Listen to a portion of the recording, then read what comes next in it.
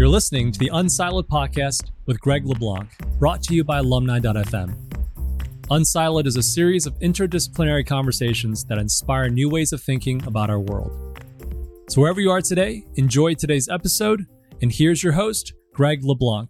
Welcome to Unsiloed. This is Greg LeBlanc, and I'm here with Richard Davies, who, in addition to being a fellow at LSE, he is the director of the UK's Economics Observatory, and you're affiliated with a bunch of different universities as a result of this. And I'll ask you a little bit more about what that is. But of course, we're going to focus on this book of yours, Extreme Economies, which is, fantastic economics journalism in a way, because it's academic in its inspiration, but it's journalistic in terms of its readability. And of course, you have a journalism background. So welcome so much, Richard, for joining today.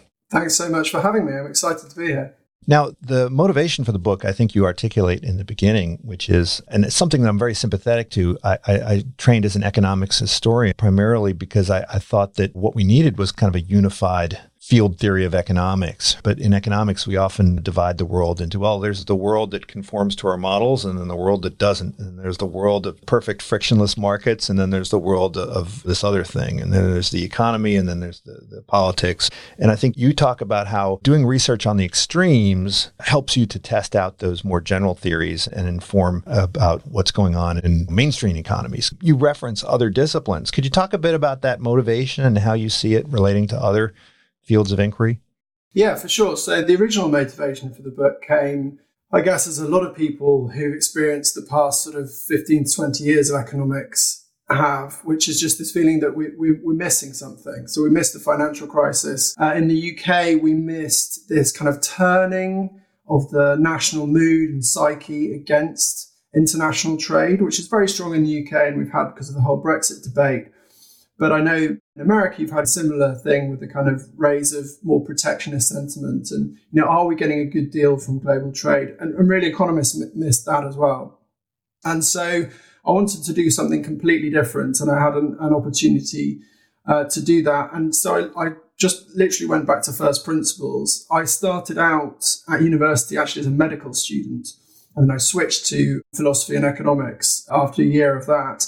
And one of the interesting things from the sciences is that there are these landmark cases. One that I mention is this English physician, William Patti, and his discovery of the human circulation. One that will be more famous, I think, to listeners in the States is the case of a patient called Phineas Gage, who was a Canadian railwayman who was shot through the head, this gruesome injury, which separated his brain. And the point is that these one-offs, so literally N equals 1 case, allowed medics, because the person survived, because the person was resilient, to find out something really important about how the human anatomy worked, the general human anatomy for the rest of us. And so the first idea of looking at the extremes I had was that one, which was to say, can I find places where something really radical has happened, and yet the economy has survived? And just to give listeners a bit of a picture of what I'm talking about and how I hope it's a little bit different from other approaches. Let's take a financial crash. You can find, and that might be an extreme, you can find lots of fantastic books about a financial crash. For me, that's not really, and that's where the money has become devalued, banks have failed, and so on. The places I'm looking at are things like a refugee camp or a high security penitentiary, where it's not that finance has crashed or the money's become valueless, it's that there's no finance and no money at all. So that's the difference. It's really like back to square one of the board of life. What do you do in that situation in those economies I look at? Yeah, and then you also mentioned David Kirkcaldy. So in the world of engineering, it was Kirkcaldy, right? The guy who was Kirkcaldy, yeah. Yeah, and he was basically, there's this with the Tay Bridge. I didn't learn about the Tay Bridge disaster, or I don't remember learning about it. But apparently, this inspired a whole movement in engineering where you basically stress test designs and so forth. And so this kind of presumably was the origins of the wind tunnel simulations and all the rest, where we try to figure out how things are going to perform under extreme conditions. Exactly. And so that's a kind of second set of places that I visit. Kirkcaldy himself, an incredible person. And if you're ever in London, and once you're allowed to come back to London, it only opens, I think, once every month. There's a museum where he built this thing called the Universal Testing Machine. It's basically a hydraulic machine It puts pieces of metal under extreme pressure. And he came up with that because essentially, and this is to summarize 150 years of engineering in a very short few sentences, essentially my reading of it is we got too good at making things fast, hot, big, span large distances. And we started to have these terrible disasters. Probably the most famous one in Europe is actually called the Versailles rail disaster. And the reason it's so famous is because essentially the Parisian elite had been invited to Versailles. They were heading back into Paris when their train derailed and many people died. And so exactly as you say, and the great thing is you can find these papers. This is all there in the literature.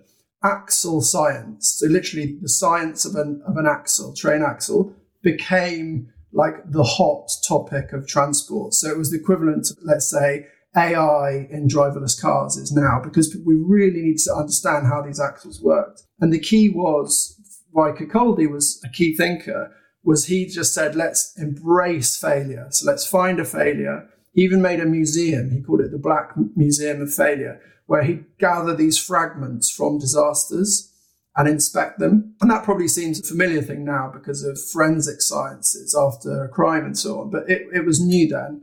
And so that was my motivation to go to places where, again, just single places where I thought a kind of unique failure had happened. So failures of industry, I went to the city of Glasgow. Failures of poverty, I went to Kinshasa, which I argue is the world's greatest economic failure of the last 100 years. And then this kind of bizarre place, the Darien Gap, which some people will have heard of, others won't have, in between Panama and Colombia, where there's a scene of environmental failure. To try and really focus just in these single cases of what's going on.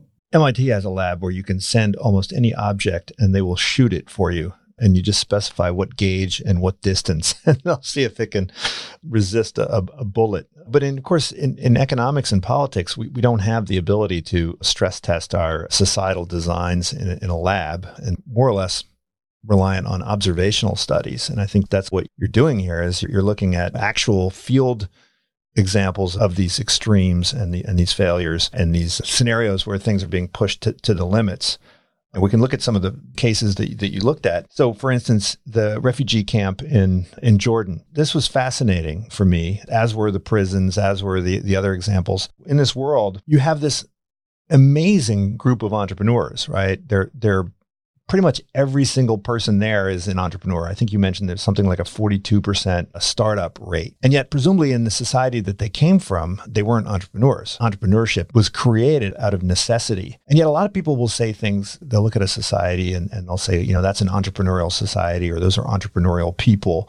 And yet it seems like the entrepreneurship has a lot to do with the conditions under which people find themselves. Yeah, absolutely. One of the big kind of lessons that I took from the book is this feeling that, in a way, actually, it's one of the reasons that doing podcasts and getting the chance to talk to people in a long form sense is really valuable, because what I'm about to say to some people will make me seem like I'm an extreme sort of neoliberal, which I don't think the book comes out like that at all. But I'll be sure to quote that. Yeah, I did see in a number of cases, also the Achinese, the people in the villages that were hit by the 2004 tsunami. People will remember the footage of, or the still photos of those beaches that were just, everything was destroyed. Anyway, the point is that there is something innately human about entrepreneurialism. There just is, and I'm convinced of that now. And why is that? Because it's exactly for the reason you say.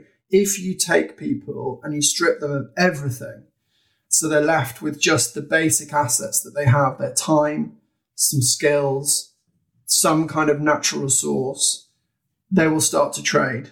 And in all of the places that had that experience in different ways and for different causes, the sophistication of what I saw, so currencies being invented, informal forms of lending and borrowing, sophisticated. In the Zatari refugee camp, yes, there were sophisticated businesses. So it was kind of hub and spoke system. The best bakery had expanded. So it had its bakery right in the middle of the refugee camp, and then it had small outlets all around, which is kind of exactly the modern way of doing fast food. And you have a central kitchen, and then you put it to all the places around a city.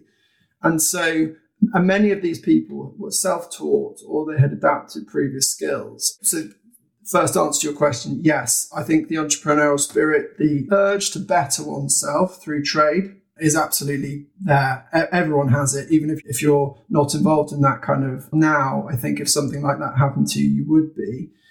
But then to answer the second element of your question, absolutely, it completely depends on the regulatory environment and also the kind of assets and the ability to lay your hands on the raw materials. And that was one of the really surprising things about that chapter. So stepping a slight sidebar about the book is it, I hope, reveals to people the value of doing kind of what I would call old-fashioned journalism, which means going there, spending a few weeks, meeting people, eating with them. Very often, a great thing to do if they will permit you is to go to their place of worship with them. So I went to the mosque with the refugees in the Syrian refugee camp in northern Jordan, for example, and really understanding their lives. And through that process, as I was there in Zaatari, I started hearing these hushed tones about people who'd misbehaved or people who'd been sent away, and discovered, which I hadn't planned when I went there. And this is why I think it shows the kind of value of deep on the ground research. This twin camp, literally a twin, called Azraq, and run on completely different economic regime. I mean, you literally couldn't have made it up. One begins with A, one begins with Z. One is sort of pseudo-communistic, command and control, only a certain number of shops allowed, out in the middle of nowhere. So there's very little opportunity to gather kind of raw materials from around the camp. And in that place, there was very limited trade. And so it does show you this combination of, yes, I do think we're all entrepreneurs, but also regulation and the system in which we live matters hugely. It's fascinating A/B test. One of the questions people would have is, which is better? And I think, you come down clearly on the side of the Zaatari society, and you talk a bit about why that's the case and what the meaning that people generate from value creating work. But I think from the outside, if you were just measuring, caloric consumption or health outcomes or, the things that aid workers are specifically interested in, that they would probably fail to see any real difference. Does that say something about the way we think about aid? Most of these camps that you describe, some of them have been there for 20 years, right? There's camps in Kenya that have been around for 20 years. I have some friends that work in the Sahrawi camp in southern Algeria, and I think they've been there for 30, 40 years. And, if you look at the metrics like, life expectancy or infant mortality or caloric consumption, all those metrics look fine, but there's generally something missing in those camps that people want. And you talk a bit about that, and you talk about Maslow's hierarchy of needs. Maybe you could go into that, because if they didn't have to trade, suppose that the planners had actually predicted their needs perfectly and just given them exactly what they needed, and so that they wouldn't have to do anything. Would they then have the same meaning and purpose? Is maybe intentionally misaligning their needs and giving them the opportunity to trade a way of bolstering their fulfillment? Yeah, it's a kind of key. It's almost like the key question to the whole book, and kind of plays out in that chapter. I can give a brief answer and then I'll dig into it. And the brief answer, like the vignette to remember, is I actually chatted to a group of female Syrian refugees and was asking them about the camps. And they said, actually, and I was saying, I've discovered this new camp, Zaatari, I'm going there. I've heard people are worried about it. And they said, actually, that's not the worst camp. There's a worse one. And I said, oh, which is it? I forget the name now. And then I dug into it. And the reason they saw it as the worst camp, and it answers your question perfectly, is it was a kind of emergency one that you got sent to after the aid authorities had time to set them up, where everything was provided, including all food. So you weren't allowed to cook, but you had your food provided to you. And I said, what was so bad with it? And they said, we had nothing to do. We had no purpose. And that's the short answer. But to go into a bit more detail, I think we face a problem. And I think it's one that's really important, not just in economics, but in the wider social sciences, of the risks that come with the availability of data and big data. Because what we're doing is we're shining a light on whatever we're looking at, but we're shining at like a particular frequency. And so we only see certain colors, we only see certain shapes. What I mean by that is, I think you're right. if you assessed the 2 refugee camps in terms of health outcomes and so on, and some people actually even said to me, if you've had a major injury because of the war, you are actually better to be in Azraq. This is the more controlled camp because everything is more provided. There's sort of more of a quota system. It's a bit more equal.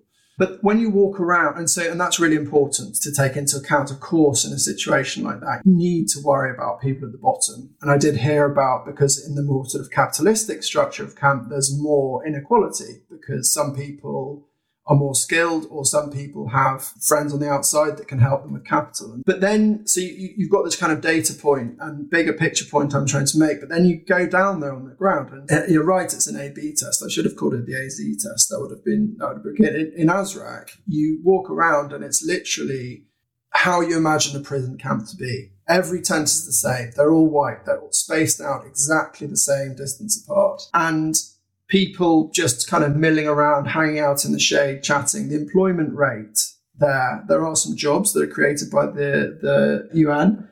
It's 9%, around 9%. In Zaatari, because of this private system as well, it's something like 63%, which compares favorably with an advanced economy. So on that metric, that's a hard metric. But on the softer stuff, you walk around Zaatari, all the different sectors are painted different colours, that people have planted little gardens. The houses are all different shapes because people get given one size of house. And then if they do well, they buy a bit of material from someone else, but make their house bigger. They do badly, they sell a bit of material and they make their house smaller. But the most important thing, and that's why you learn about it as you're coming up through the social sciences and then probably forget about it a bit. Maslow's hierarchy of needs is just bang, hit the nail on the head. Because when I spoke to people who'd set up shops in Zaatari, I made this, what you might call narrow point about we're all entrepreneurs, we all want to better ourselves. They did want to do that. They wanted to get more food for their family, make a bit of income. But when you sit with people and talk for a long time and you find out what it's really about, they would say, well, I moved here and suddenly I had no reputation. I'd lost my business, but I'd also lost my social standing. And the act of trade, you do one trade, it's a good trade. So you get a second trade. You do a third trade that's good, by which I mean you fulfill your promises to your buyer or seller, and you become somebody who's known as an honourable trader in the society. So this takes you to a completely different level, which is your sense of self-worth, your sense of fulfillment, all these kinds of things. And those kinds of things are literally impossible in the camp where you just do everything for people. And so that's a real key difference. And it's one I don't think you'd see when we just analyze raw data.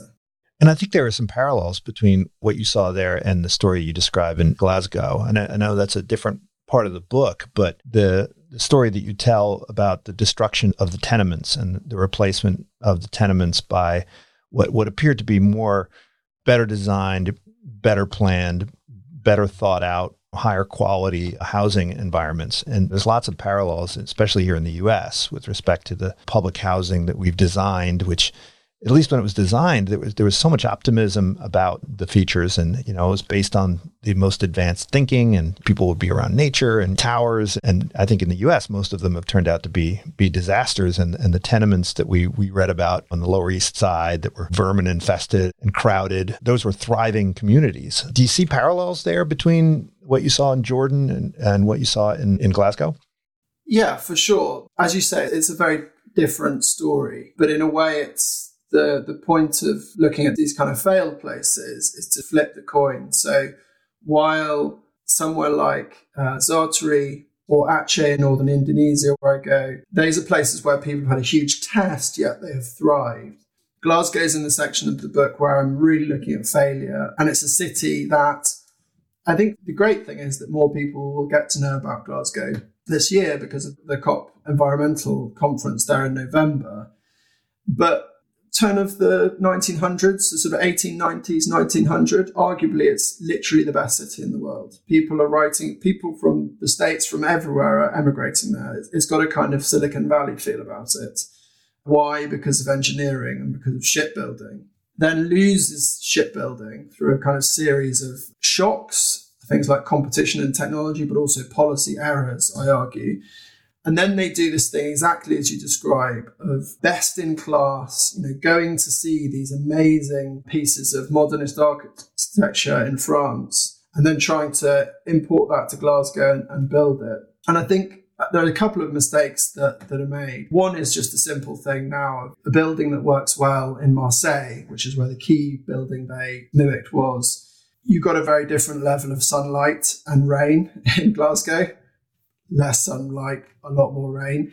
And so buildings, need to be appropriate. But the deeper and more important point is, and that's why there is a big parallel with what we were talking about between Zatari and Azraq, is the kind of ruthless logic of the planner's pen, which doesn't take into account human stories and human feelings. And so just as a small example, Glasgow tenements traditionally had a shop on the ground floor. So pretty much everyone would live above a shop. And lots of the people that I talked to told me stories about small lending, informal lending that went on around the shop, or, and potentially even more importantly, to get the nature of the place, that if you were a woman and had a young baby and you needed to check whether it was thriving, you wouldn't go to the doctor. This is pre-NHS. Doctors were private. You had to pay for that. You just go to your shopkeeper and put your little baby in the scales.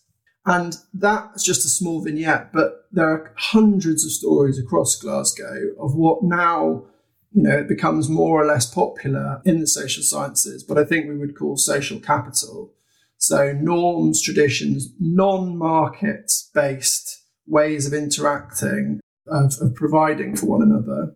And when the planners destroyed all of the tenements, they built these big high-rises and also these external developments. And they literally didn't build a single shop or pub or communal area because they just didn't think of that. And again, it's a bit of my point about data. You need to look at all the data. They just looked at the housing. So is the house bigger? Yes. Is it better? Is it cleaner? Yes. They didn't look at all the other things that make a neighborhood. And that's one of the reasons, I think, in talking to people, that those places did so badly and made Glasgow sink in a way from one of the best cities in Europe to the most troubled city in Europe by the kind of mid-1960s, early 70s. Yeah, the conditions that you describe are pretty shocking. I think for those who are not from Scotland, we know about it from the movies and similar types of things in Naples and other places. And certainly I'm from Philadelphia, in North Philadelphia. I mean, we would have these abandoned breweries and these abandoned factories, and they were surrounded by these very closely packed 2-story row homes, most of which had become dilapidated and people had moved away and, they'd built public housing instead. And you reference social capital in a bunch of different narratives, but the social capital that you discuss from Robert Putnam has to do with joining clubs and civic organizations. But the capital that you're describing in the Jordanian camps and in Sumatra is really, more about kind of economic activity or kind of market behavior. Should this concept of social capital be expanded to include the kind of firm formation, company formation, and kind of commercial networks that can build community and fulfillment? Is the traditional definition too narrowly construed? It's a really good question. I don't think so. I'm not, I should say, an expert on social capitalism. It's not something I've worked on in the more sort of academic side of the work I do. But I've just, read all Putnam's work, and in particular his book on democracy in Italy, where he travelled. It's also a bit of an inspiration, where he travelled for years, I think 20 or 25 years, through the north of Italy, the south of Italy, and tried to collect stories, to collect narrative, and to combine that with economic data, and then to describe what was going on in Italy. And it's something that sort of ebbs and flows, and it's in how fashionable it is. But, Robert Schiller recently got his book on how economic narrative is really key, and he's somebody who essentially got the Nobel Prize for doing very numbers-based asset pricing. So I think people are starting to see the importance of these slightly more nebulous or softer parts of economics. To answer your question precisely, I think we're okay in terms of the startup or productivity per worker or any of these key metrics we have. They're pretty good definitions. I think the definitions of social capital that are there in the literature are clear, if hard to measure. So it's things like trust, reciprocity, norms, traditions, sort of non-financial lending and sharing of things. I think what is missing is the kind of admission from that stuff into more mainstream economics. And there's lots of reasons it doesn't happen. Some of it's to do with people's kind of political ideology. Some of it's to do with the fact that, it's hard to measure. So why would you include it in your model? And having been to these places now and thought about it, I just argue and think that it's just literally unanswerable that social capital has an implication on economic output. And the simple answer I use now with colleagues, because I did have a bit of pushback with colleagues chatting about this, the simple example I use with colleagues is the intensity with which you use a factor of production. Go into the jargon a bit now. As economists, we tend to think factors of production, things like capital, labour, so machines, factories, and our time go into the production function. So what makes the output of an economy? If you're in a society where and this is a point Putnam makes, you freely lend tools. So you live in a village in Italy where there's this kind of common tool shed, or actually it's your neighbour's tool shed to be precise. So it's privately owned tools. But there's a culture that you can just go to the tool shed and borrow that tool and use it to do whatever you're doing.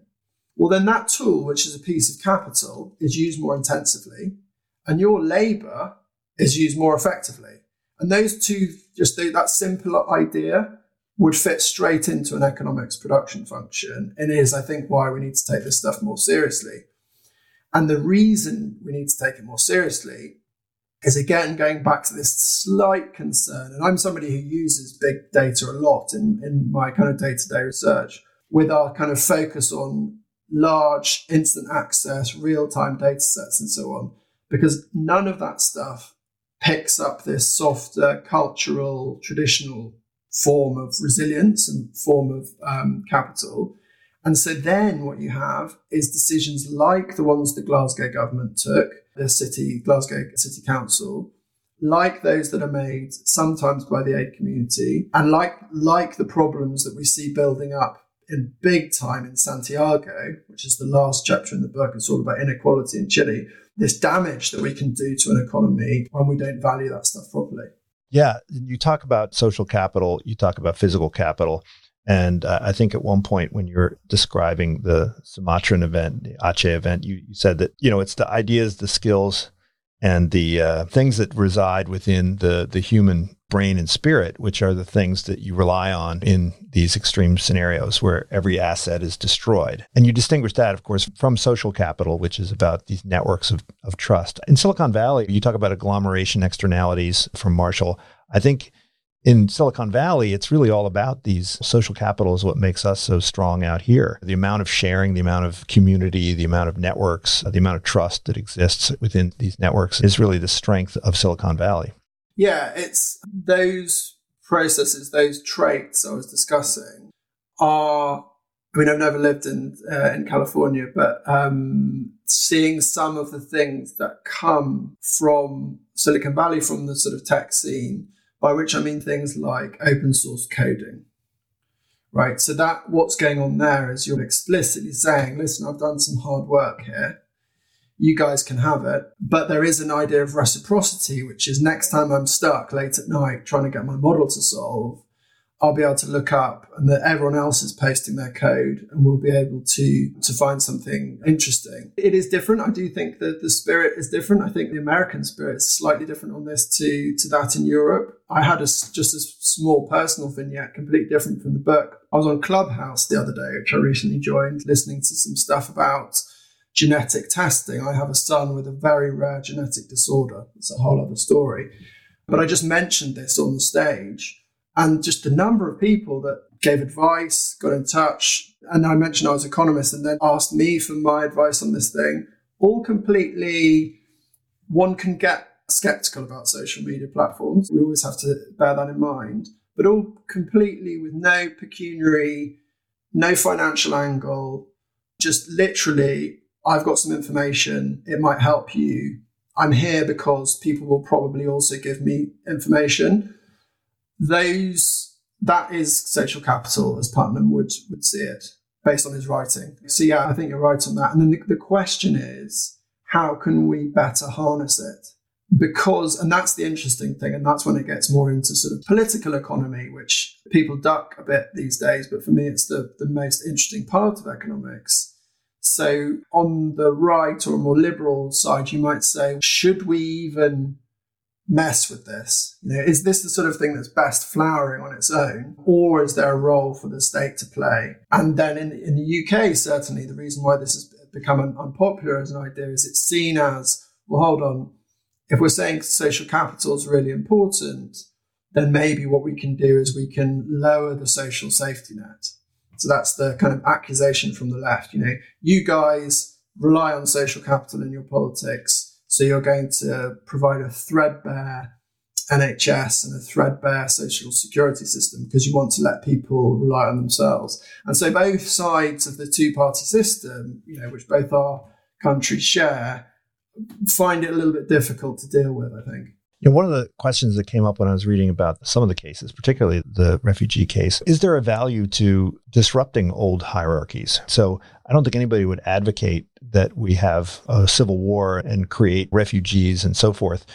But so many new kind of companies and new ideas come from disruption. So many companies in the United States were founded by people who were refugees or were fleeing a conflict, fleeing oppression. Is there a danger that when an organization or society becomes too stable, that it chokes off some innovation? If you have a legacy enterprise or a certain level of comfort or a certain type of social capital, that it stultifies the emergence of new networks and new forms of reputation and new companies. I was sort of, in the back of my mind, I was wondering if these folks who are in the refugee camps, if they do go back to their homes, will they go back with a different approach to things in the way that some of the prisoners who were released from Angola went back to their communities with some positive or some strength that came from this disruption? Two thoughts on this. The first one, again, is to not be rose-tinted and overly kind of optimistic the world's always going to become a better place about this. So one of the points that I noted, particularly about the people that lived in the area of northern Indonesia, actually, where everything had been wiped away. I mean, the rebuild there is truly incredible what they managed to do, and much of it through build back better. Build back, yeah. But that was the aid workers' mantra, as it always is.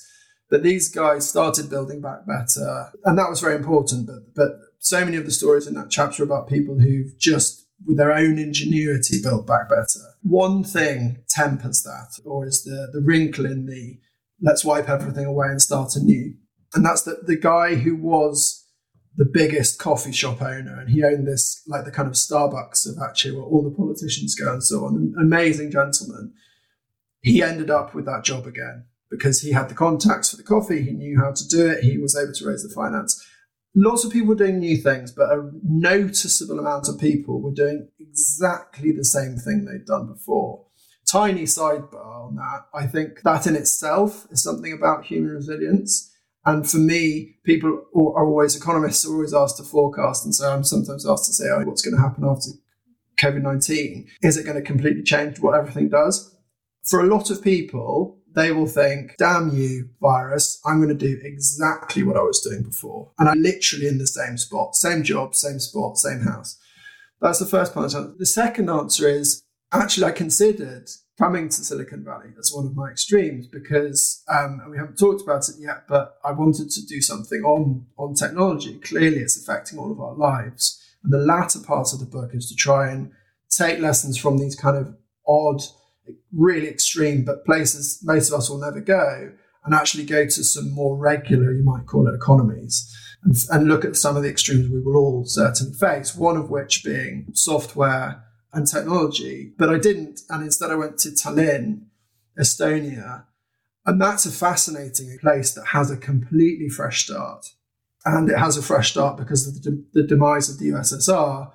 And it's a country that, because of language barriers, is one of the things that was explained to me while I was there, Estonian being so far away from Russian in its roots, in the family tree of languages. They're not cousins, they're different families, basically. Estonia fared quite badly. And so when the new country started, there was mistrust of anyone who'd been involved in the old regime. There was mistrust of everything that had gone before. And it really was seen as a fresh start. And there, I think I have a line in the book there about this. The initial parliament had chemists and doctors and a comedian and playwrights. It was literally how you'd want to set up a kind of politics with a real mixture of people. But what they did is they took a lot of chances and really started anew. One of the chances they took was on technology, and it's paid back many times over. So long answer. Like in some places, yes, a clear start does give you a chance to get rid of the old baggage. But I think as humans do have a tendency to be sort of path dependent and go back down a path we know our way down. And of course, one of the stories in Glasgow is about how the Japanese and the Germans were able to build ships in a new fashion, which made the old fashion obsolete. And that's because they more or less started from a clean slate, and the Glaswegians were trapped by their older technology. Yeah, for sure. And that is really, really big explanation of what's going on there. And just to give listeners a picture and a description, and viewers maybe a picture, in Glasgow, people were still building ships on the side of a river, literally on the side of a river, so that nothing was on the level. Right, so we've all done DIY at home and got out our spirit level to try and make things level. Nothing's on the level. The ship is being built like this. And that means everything has to be done with a specific tool. In addition to your normal tools, you have a specific tool called the incline device, which offsets it and makes it level and makes everything end up square. And when you finish the ship, you literally knock away the wooden things below it and it slips down into the river. In Germany and Japan, their shipyards had been completely destroyed, and so they started again. And so what they did is the idea of the large dry dock. So you build a hole in the ground next to the river. You can build a much, much bigger ship, and then you just knock down the wall of the river and the ship sinks up. Everything's on the level. The economies of scale are huge. And Britain in general, other rivers around Britain, but the Clyde in particular in Glasgow really suffered from this. They had dotted along. It was a prime example that we might teach in business school of a lack of economies of scale, because you have all these different production centres using outdated technology versus one, or not one, but a number of huge Japanese yards using the most modern technology. I'd love to have the solution was just to combine the companies without combining the shipyards. Yeah, and just a very small tangent on that one. If anybody's interested in that, anybody's interested in industrial history or anyone, particularly in business school, just Google Sean Connery, as in the guy who was James Bond, the bowler and the bunnet. So the bowler hat was the hat that the financiers would wear, the capitalists. The bunnet was the hat that the workers would wear. And this is Sean Connery's only ever venture into journalism, where he makes a documentary. He's literally behind the camera and he looks at this example called Upper Clyde Shipbuilders. And exactly as you say, Greg, the idea was, and now we can look at it and just say that, why did you think that was going to work? They just merged the sites and said, okay, you're all the same company. But they didn't actually do anything to the underlying technology. They didn't actually create one big shipyard. They just said, okay, you guys all work together. And obviously, with the benefit of hindsight, it didn't work. But it's a great documentary. I think all of the chapters were really incredibly readable and unputdownable, but the chapter on Kinshasa was one that it really stuck with me. And I've read quite a few books on Africa, but you really highlight the path dependence there and how a country can get stuck in this kind of low-level equilibrium trap. You say that maybe it's not appropriate to call this a failed state because the state, or at least the people who affiliate themselves with the state represent quite a large portion of the population and are not thriving any less than the rest of the people in the society. What attracted you to Kinshasa and what was it like to do your research there? What attracted me to Kinshasa was I started out, as I described, as we discussed at the start, wanting to look at failure because of David Kirkcaldy. I literally wrote down a list of failures you could have. Clearly, one is poverty. I don't think there's much argument you can have against that.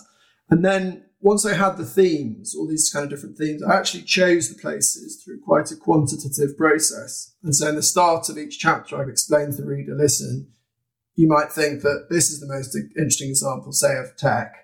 That's one I really had to establish. But actually, read about Estonia, not about Kambani, say.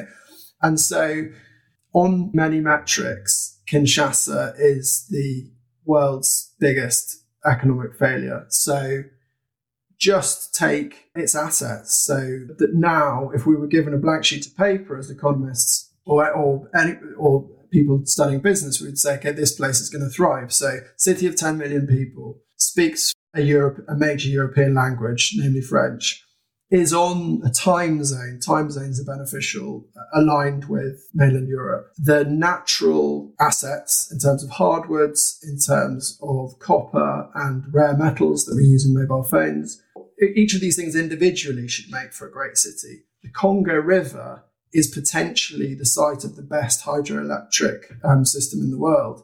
And yet it's just rock bottom in terms of major cities, in terms of the poverty level. And so I just thought, I can't duck it. I've got to go there. In short, it was very hard. The governments are not hugely keen on journalists or really anyone visiting that hasn't got a kind of clear business purpose. So it was very hard to get in. You need to take some time to get the right accreditations and so on. The people are incredible. We're incredibly hospitable. It was another place where I was invited, just to give a metric of that, I was invited to go and eat on a Sunday and to go to church, very strongly Roman Catholic country.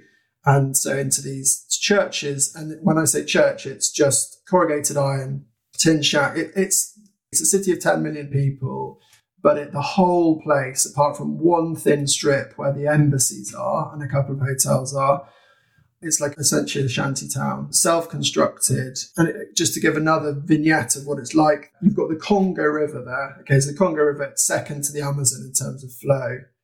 And you've got no water in the city. And so you have people walking around. One of the things you do when you drop out of school, which most young people do, is you go around the city with a bucket on your head, and in it has these plastic bags tied full of clean water, because this is a city that is on the world's second fastest flowing river and has no water, no reliable electricity. So just a litany of failures, and really important place to go and understand in a bit more detail exactly what had gone wrong in that city, which is something we don't really hear of. Sometimes you hear of violence in the east of the Congo, and particularly on the border with Rwanda. Very rarely hear anything about Kinshasa itself, which is this mega city, this hidden mega city. If you think about contrasting it with what was going on in the refugee camps, right, Atari in Jordan, that was something of a stateless community as well, right? Not completely stateless. And so, and there was a difference certainly in that there was a massive injection of aid into the community to provide at least something to trade. But in terms of the social capital, what accounts for the state of social capital? You talk a bit about how some of these traders are forming cooperatives or guilds, or at least trying to, so that they can counter the predations of the state and their employees. But what accounts for the kind of weakness of social capital? People are very entrepreneurial. People are extraordinarily improvisational, not just the private sector, but the folks who are the employees of the state. They too are very entrepreneurial in their efforts. Is it something about the nature of the dysfunctionality of the state that makes it worse than having a state that's sort of just in the background, like you have in the refugee camps? Well, you could do a whole podcast, and maybe one day I'll get an opportunity to do it on Kinshasa, because it's so fascinating and this stuff runs so deep. But just in brief, when you have to just throw out everything you understand about economics and about the terms we use. And that's really important, because if you don't, you get the moral picture wrong, because a lot of the terms we use are morally loaded. So just to give an example of that, and then I'll come to your question, because it's really important. Taxation is like something none of us will ever experience and none of us will ever understand. Most of the traders on the street or in the formal markets or around the formal markets will be taxed twice a day. So daily taxation. And with that taxation will come a need for some sort of extra bung. So if you're a food producer, the tax collector will come morning and afternoon, and they will expect, as they put it to me in French, a bon prix, so a good price, by which they mean free. So I'd like a free croissant or whatever it is. And so really it's taxation in triplicate daily. So that's, already you're thinking, wow, this is like nothing I've ever seen before. But the opinion and the approach to the public servants who are doing this, so you have to pay policemen on the streets to get through the streets. You have to pay for your school certificates if you want them around graduation. So graduation becomes a sudden time where you as a teacher are able to extract money from people by charging them for your prison certificates. And on the first few days when you're there, you think, oh, this is terrible. These people are so corrupt. These state employees are so corrupt. But the point is that the public know that they are not being paid properly, and often not paid at all. Often they have 9 or 10 months in lieu. And so they are often voluntarily paying. And when you make that payment to the police officer, you can give 2,000 Congolese francs, or you can give 500. And it's a little bit up to you. And if you've really got no money, you can say, no, go away, I'm not going to pay you. And so it's not quite corruption, actually. It's the way I came to understand it and wrote about it in the book. It's the informal privatization of essentially a collapsing civil service. In a way, it's a market economy taken to an extreme, right? It is. Where you have that's exactly micro services of your public services are provided in little micro doses, right? Exactly. And all of the Econ 101 game theory that we learn as econ undergraduates or in business school about how incentives matter, how the balance of power matters, just play out. As I mentioned, through the year, it's tough for teachers, but then suddenly, kind of June, July, when I was there, parents really want their kids to have their certificate. They finished high school. And suddenly the teachers are riding high because they can say, you've got to pay for that. And they have an opportunity to reap that market. The problem with this, and in some sense, that's how people get by. That's the Kinshasa way. The problem with it, as you drive around, and again, this is the sort of thing that, and walk around, that it just bears, you have to get the feeling of a place. I realized after I've been there for a couple of weeks, it's a village. It's not a city. It's a village. It's just a village that goes on for miles and miles and miles. And what I mean by that is that the infrastructure is of a village. It's just a normal small road joining one place to the next. It's just that one place joins to 150 in this direction, 150 in that direction.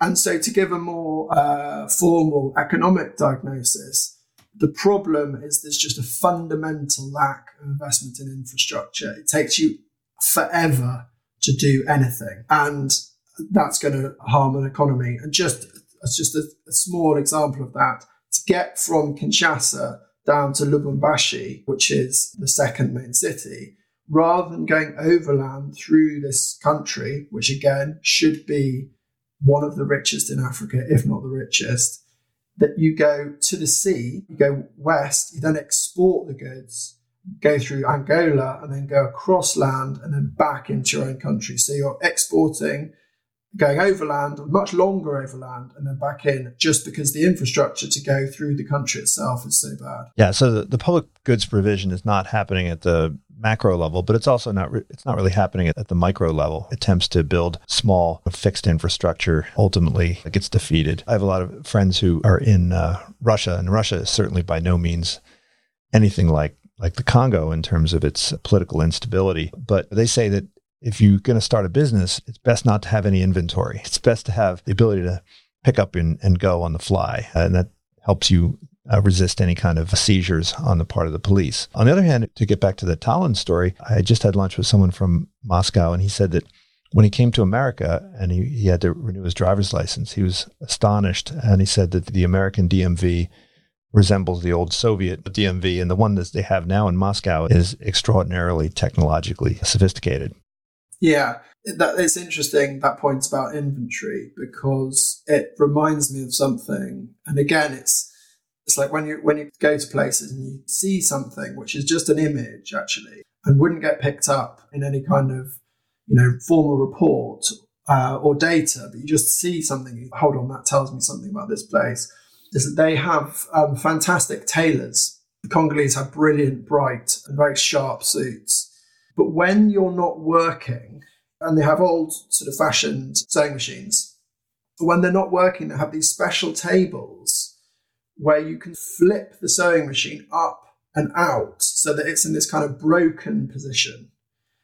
And then you sit back on your chair and it's to prove, as I mentioned, you're getting taxed twice or three times a day. It's when the taxman comes past, if your machine is in the working position, he might say, I know you're working on some shirts, I want some tax. And so you have to prove by actually temporarily breaking your machinery that you're not working. And that sounds to me like a kind of parallel with the points about inventory. Yeah. And in early modern France, all the villagers would hide their valuables. When there was a lot of villages in early modern France, they had a bell tower. And when the taxman was coming down the road, they would ring the bell and everybody would bury their plate and everything else. You had advance warning. The last, we barely touched on the book, the story about Santiago with which you end the book. I think you chose to end the book with Santiago because it raises the issue of inequality. On some countries, it's going down, but in most countries, it appears to be going up. Some would argue that it's a necessary stage, and it's when countries develop, they're going to see this Gini coefficient go up. You describe a world where the society is being pulled apart by these different levels of income. And in a way, this is a success story. In a way, it's a troublesome story. Do you think that Santiago has lessons for the rest of us, for other countries? Yes, certainly. The motivation is exactly as you say, with just a slight edit, which is, I'd say that what we see across the world is often in places high inequality. And I would characterize the US and the UK as that, or relatively high. But big picture, and people who really focus on inequality, and it's their kind of main area of research, will probably shriek when I say this. But big picture, it's kind of stable. It went up in the 70s and 80s. And in the UK, in the last couple of measures of the Gini coefficient, or 3 or 4, it's actually gone down a bit. But it's big picture, it's high and like more or less a flat line. The last section of the book is all about trying to kick it forward and trying to understand pressures that we will all face, or that more of us will start to face. And so I wanted to look at, and what we do see with inequality is the newest group of kind of most exciting countries. So we had, the BRIC countries, Brazil, Russia, India, China, South Africa. Now people often talk about the frontier economies, which include places like Kenya and Nigeria. These places, and particularly the capital cities of these places, are becoming some of the most unequal in the world. And if you look at the Gini coefficient for those places, they're kind of going like this, depending which way you're looking. It's going up. And that raises a big question about how people see and value economic growth. And so if you want to answer that, look at that question in detail, there's no better place to go than Santiago, because not only was it this country that was the first EME, first Latin American country to join the OECD, first to officially go from emerging market status to advanced country status. The IMF starts writing about the lessons we should learn from Chile. But on top of all that, you have Milton Friedman and the kind of Chicago experiment there, or rather, not strictly speaking Milton Friedman, but people that studied with him who went back and worked there. And so you have this really clear application of liberal market-based economics to an economy and the outcomes that flow. And what I hope comes across from the whole book, really, and particularly from this chapter, is that the corners you try to get pushed into as a writer, if I had any kind of criticism from people, lots of people have written to me, and in terms of reviews and stuff, the book's done well. But where I did have a bit of criticism occasionally was, where exactly do you come out on this? And the point is, I don't want to, and I don't think it's my role as somebody to go to one place and to say, okay, I'm a typical blogger or tweeter. I've got you this 3 lessons from Santiago. This is a rich, there's 250 years of history here. But what I do know is that it's just fundamentally difficult because 2 things. First, that different camps will not like. If you go, like I did, and actually live with the people and actually walk around with them, you will find plenty of very poor people who think that Milton Friedman, they don't know Milton Friedman, but they think that the policies are absolutely brilliant. Why is that? Because they remember moving to Santiago as young children and living in shanty towns. And they would literally say to me, look at me, I have shoes on my feet, I have a house.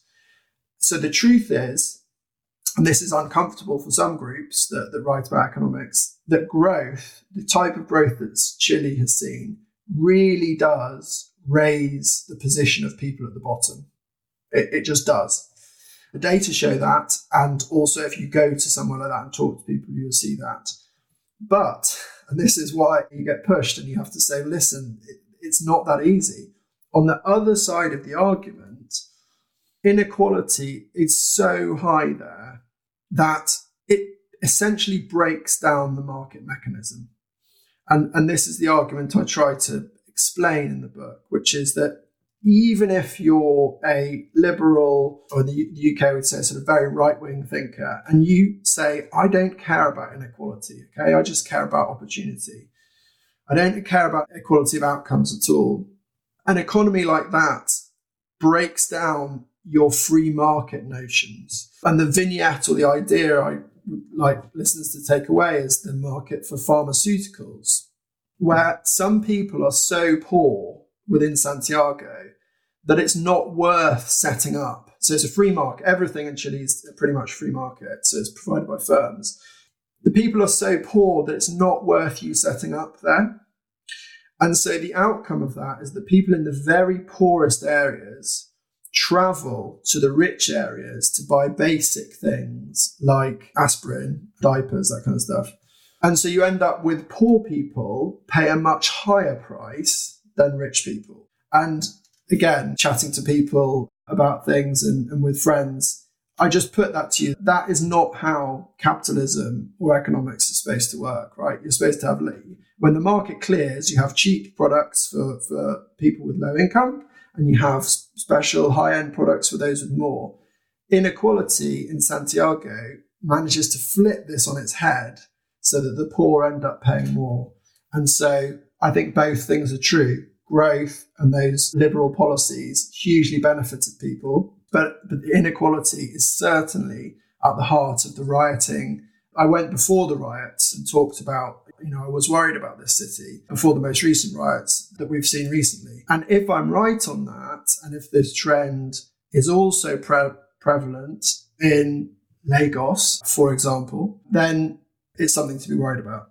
Yeah, one of the things you highlight also is that the concentration level in so many different industries is quite low.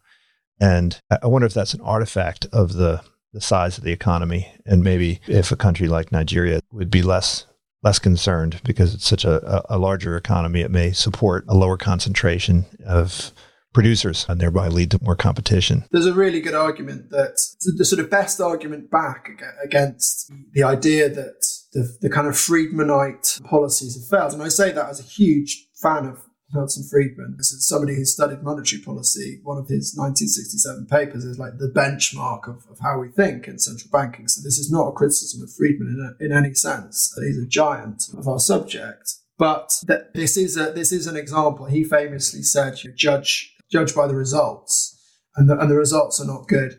Now, in his favour or in free market failure, it is definitely true that competition policy, or antitrust, as you'd say, has been applied terribly in Chile. They've had cartels on everything from chicken, bathroom paper, books, textbooks.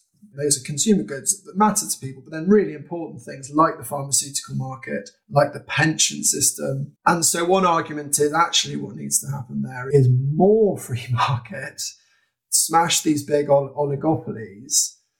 The argument then back against that is that, and everybody tells you this in Santiago, is that wealth has got so high that there are families. Some people say it's 3 families. Some people say it's 7 families. People have a different number, whose dynastic wealth essentially means they own either directly or through networks or the conglomerates.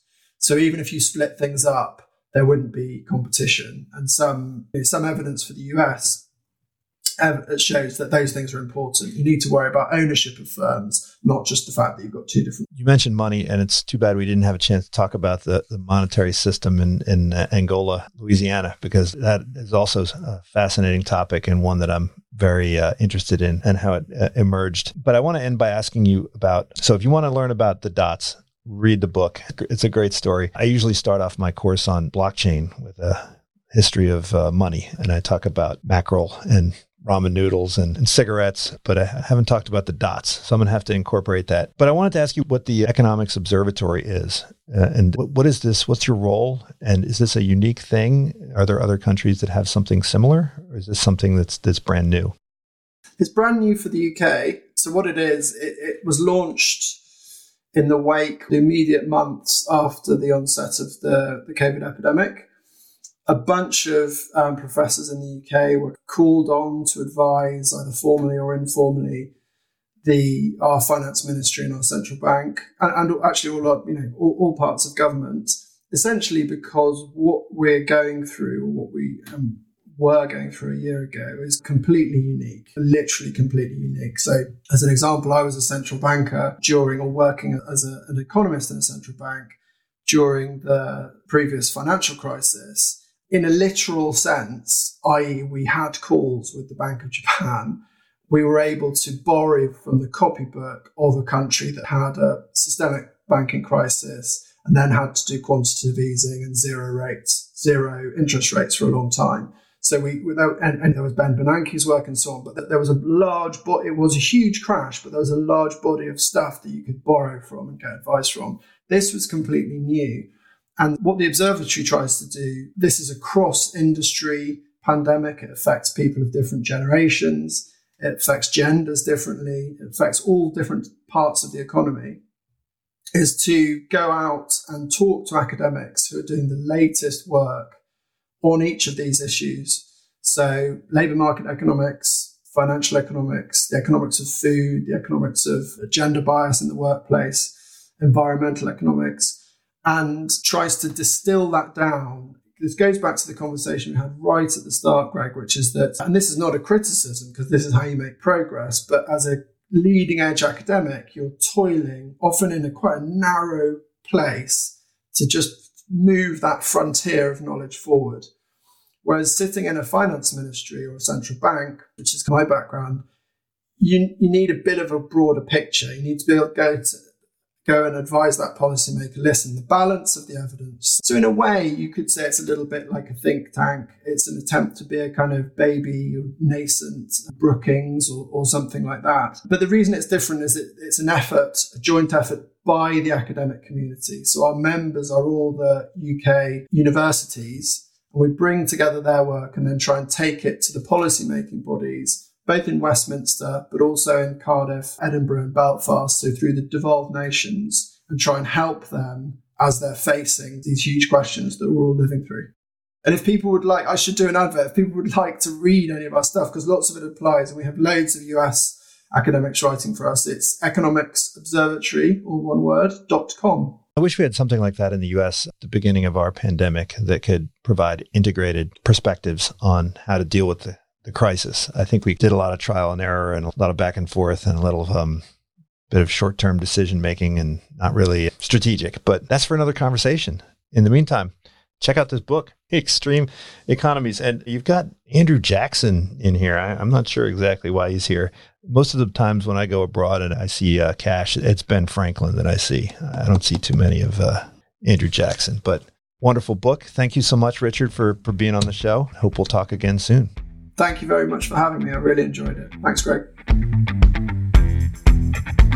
Thank you for tuning in to the Unsiloed podcast. If you enjoyed today's episode, please give us a 5-star rating and review.